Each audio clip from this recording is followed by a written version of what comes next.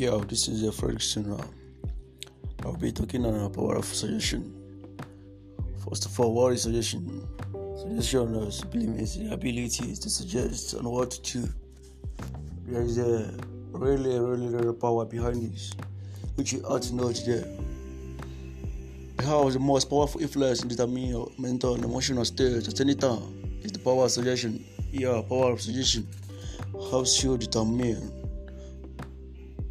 your mental and emotional states at any time. The power of suggestion begins influencing you even before you are born and continues from infancy and throughout your life, making you the kind of person you are today.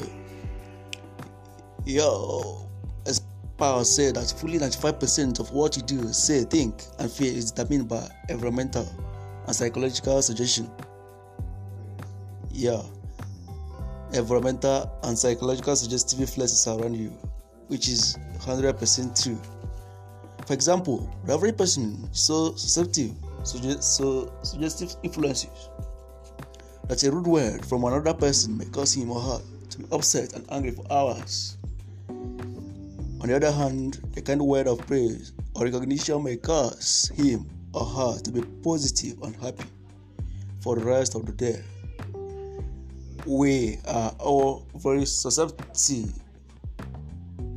to the suggestive influence that surrounds us.